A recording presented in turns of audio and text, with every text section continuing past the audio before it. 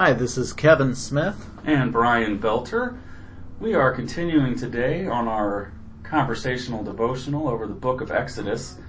Yesterday we ran through Moses and God having a conversation about what God wanted Moses to do. Today we're going to see a little more of that conversation and some complaining and encouragement again towards Moses. And finally introduce Moses' brother Aaron into the picture. And so today we will hear from Exodus chapter 4. Then Moses answered, "But behold, they will not believe me or listen to my voice, for they will say, 'The Lord did not appear to you.' The Lord said to him, 'What is that in your hand?' He said, 'A staff.' And he said, 'Throw it to the ground.' So he threw it on the ground, and it became a serpent, and Moses ran from it. But the Lord said to Moses, 'Put out your hand and catch it by the tail.'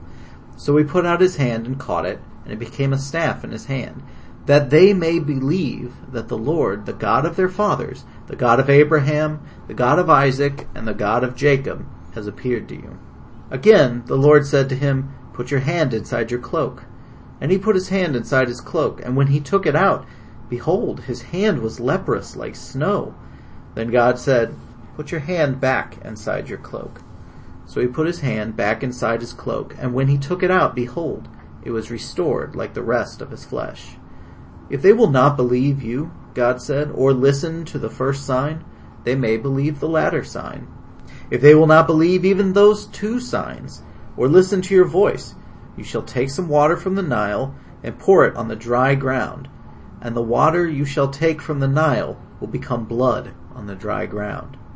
But Moses said to the Lord, "O my Lord, I am not eloquent, either in the past or since you've spoken to your servant, but I am slow of speech and tongue." Then the Lord said to him, "Who has made man's mouth? Who makes him mute or deaf or seeing or blind? Is it not I, the Lord? Now therefore go, and I will be with your mouth and teach you what you shall speak." But he said, "Oh my Lord, please send someone else." Then the anger of the Lord was kindled against Moses, and he said, "Is there not Aaron your brother, the Levite? I know he can speak well. Behold, he is coming out to meet you, and when he sees you, he will be glad in his heart. You shall speak to him, and put words in his mouth, and I will be with your mouth and with his mouth, and will teach you both what to do. He shall speak for you to the people, and he shall be your mouth, and you shall be as God to him. And take in your hand this staff, with which you shall do the signs." Moses went back to Jethro his father-in-law and said to him, "Please let me go back to my brothers in Egypt, to see whether they are still alive." And Jethro said to Moses, "Go in peace." And the Lord said to Moses in Midian, "Go back to Egypt, for all the men who were seeking your life are dead." So Moses took his wife and his sons, and had them ride on a donkey, and went into the land of Egypt. And Moses took the staff of God in his hand. And the Lord said to Moses, "When you go back to Egypt, see that you do before Pharaoh all the miracles that I have put in your power. But I will harden his heart, so that he will not let the people go. Then you shall say to the Pharaoh, 'Thus says the Lord, Israel is my firstborn son, and I say to you, let my son go, that he may serve me. If you refuse to let him go, behold, I will kill your firstborn son.'" At a lodging place on the way, the Lord met him and sought to put him to death. Then Zipporah took a flint and cut off her son's foreskin and touched Moses' feet with it and said, "Surely you are a bridegroom of blood to me." So he let him alone. It was then that she said, "A bridegroom of blood," because of the circumcision. The Lord said to Aaron, "Go into the wilderness to meet Moses." So he went and met him at the mountain of God and kissed him. And Moses told Aaron all of the words of the Lord with which he had sent him to speak, and all the signs that he had commanded him to do. Then Moses and Aaron went and gathered together all the elders of the people of Israel. Aaron spoke all the words that the Lord had spoken to Moses, and did the signs in the sight of the people. And the people believed, and when they heard that the Lord had visited the people of Israel, and that he had seen their affliction, they bowed their heads and worshipped. Well, that was quite a lengthy passage, so let's kind of summarize what we looked at here. Again, we see Moses having some questions and concerns that he brings to the Lord, and of course the Lord, has a great answer for each of these concerns. And we finally get to see some miracles and signs that Moses will later perform, and that the Lord is performing now through Moses. We see Moses begin his journey back to Egypt and back to meet his brother Aaron to be his mouthpiece to the people of Israel. We're reminded of some of the covenant facts that the Lord had made with Abraham, Isaac, and Jacob. Specifically the circumcision of Moses' son. And then we do get to meet up with Aaron, where Moses conveys everything that the Lord has shown him and said to him out in the wilderness. Yeah, I mean, there's a lot that happens in this one chapter, and it's kind of interesting because you lead off a very intricate conversation between God and Moses, and then when it gets to the portion where Moses is returning to Egypt, I mean, that's a huge amount of time. He's got to make that huge long journey again. Mm-hmm. They even mention that odd little part in the middle, where they talk about the lodging place that they stay at. From our study Bibles, we're able to see that it's sort of it's a bit of a difficult episode to understand, but the thought pattern there is that the Lord was upset with the fact that Moses' son was not circumcised. So either Moses' life was in jeopardy or his son's life was in jeopardy. It's not entirely clear there. Yeah, we go from this conversation of the Lord with Moses and then kind of quickly. It's a bit of a jar. Yeah, you see it says the Lord met him and sought to put him to death, and we were both a little taken aback by that statement. Put who to death? Yeah, we were a little confused, and we had to look at it a little bit to kind of realize that, all right, Moses' son has not been circumcised. That is part of the Abrahamic covenant that was established with the Lord back in the book of Genesis. And so, before Moses returns to Egypt, to his people, he needed to make sure that his son was circumcised, and then it seems like everything was falling back into place then. So, just a little aside, that was a point that we were a little confused on as we were reading through this. Yeah, definitely. But I mean, if you go back to the meat of the text, which I feel like is the conversation between God and Moses, and certainly most people will have encountered this story before. It's just a continuation of what we saw with Moses, just trying to worm his way out of this job. He doesn't feel like he's worthy of it. And maybe he's a little bit scared of it too. I mean, it's not like he left Egypt on good terms. Yeah, throughout chapter 3 and chapter 4, we get to hear 5, I think, distinct questions or concerns that Moses comes up with. He first asks, who am I that I should go? And we discussed that yesterday about, Moses not feeling worthy. He's neither Egyptian nor kind of Hebrew at this point in time. He asked the Lord, what is your name? I need something to call you to the people of Israel. Well, the Lord gives him a response on that, and we get the I am who I am.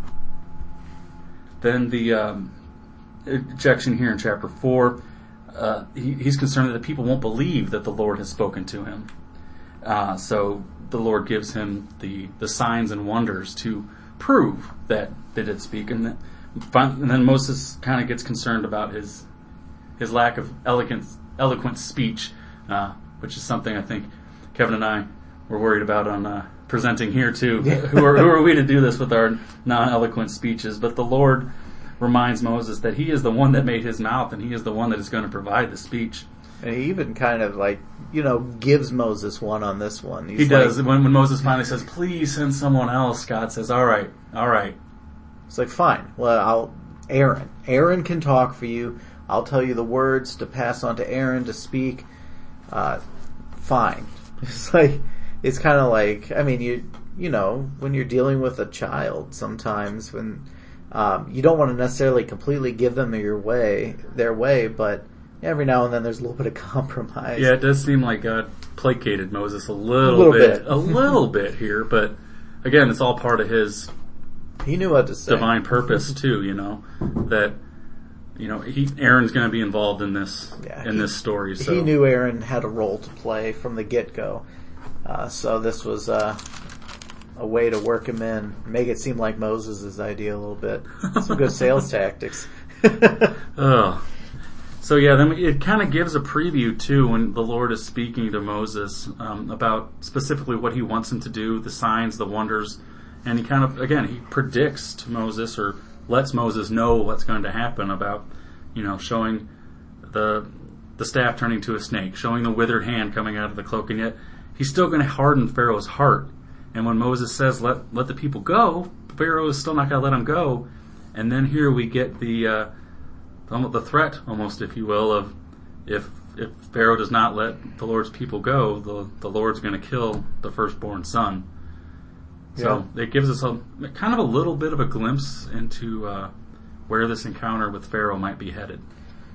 Well, and then once Moses is back with Aaron and the people, you have this scene that they don't really elaborate on, but this scene with the elders between Moses and Aaron, you have to imagine this was a pretty dynamic scene.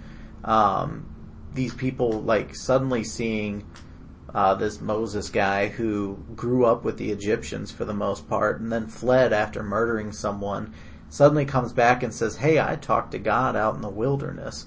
I mean, you have to imagine the words that the Lord gave to Aaron to speak and the signs that he gave Moses to do. I mean, they had to be pretty convincing if these peoples who didn't really have a lot of experience with being able to hope and look forward to their futures, to actually believe that Moses was the real deal. I mean, they say, and the people believed.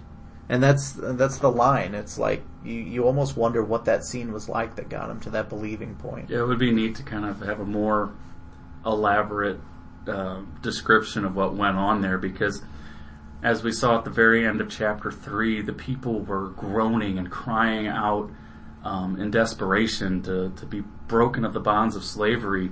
And we know that the Lord heard them, but now we get to see Moses bringing the word of the Lord, the signs of the Lord to these people who had been yearning and crying out for so long. It just had to be an amazing scene, an emotional scene for these people too, that they finally are hearing from the Lord after decades or centuries of oppression. Yeah, and that the Lord remembered his covenant with them, and it had been enough time, and it was within their generation that they were going to see freedom. And the very end of the chapter here, we see that when the Israelites saw the signs and that the Lord had visited Moses and the people of Israel, they bowed down their heads and they worshipped. It's pretty powerful stuff. Mm-hmm. And tomorrow we'll be moving into more signs and wonders from Moses and kind of get into, he actually gets to Pharaoh this time now. So yeah, now it's just this chapter was about the journey to Egypt, and now the real work begins with the Pharaoh and Moses. Well, that about wraps things up for today. I want to remind everybody that we do have our Lenten services during this period of time every Wednesday at 11 o'clock in the morning and at 7 o'clock at night. And the obligatory mention of... We do always have a dinner before the 7 o'clock service, starting at 5:45. That's right. Good food, good company. Track Brian and I down there. Tell us what we're doing wrong with the podcast. Or what we're doing right. You can tell us what we're doing right. That's okay. Well, yeah, that's always welcome. And on the weekends, of course, we have our regular service times, 5 o'clock on Saturday. And 8 a.m. and 10:30 a.m. on Sundays, with an hour-long Bible study at 9:15. So we ask you to come and join us for some good fellowship, some good worship during this Lenten season. And as we close this podcast out today, I would like to ask you all to join us in a short prayer. Heavenly Father, we come to you again with thanksgiving that you're able to bring us together to dive into your word and to discuss it with others and each other personally, and to grow our relationship as we study your word together. God, we saw today that even though we have shortfallings and doubts about ourselves, just like Moses, that you are the one behind us. You are the one that gave us all our parts and members. Specifically, Moses speaks about not being able to speak, but you say, I gave you your mouth. How can you not speak? Let us take that to heart anytime we have doubts in what we can do through you. And we pray that you do use us as instruments to get your blessings and your word to all humanity and to all that we encounter. We pray these things in your name, Lord. Amen. And just a reminder, all scripture readings and references do come from the English Standard Version of the Bible. Thank you. God bless.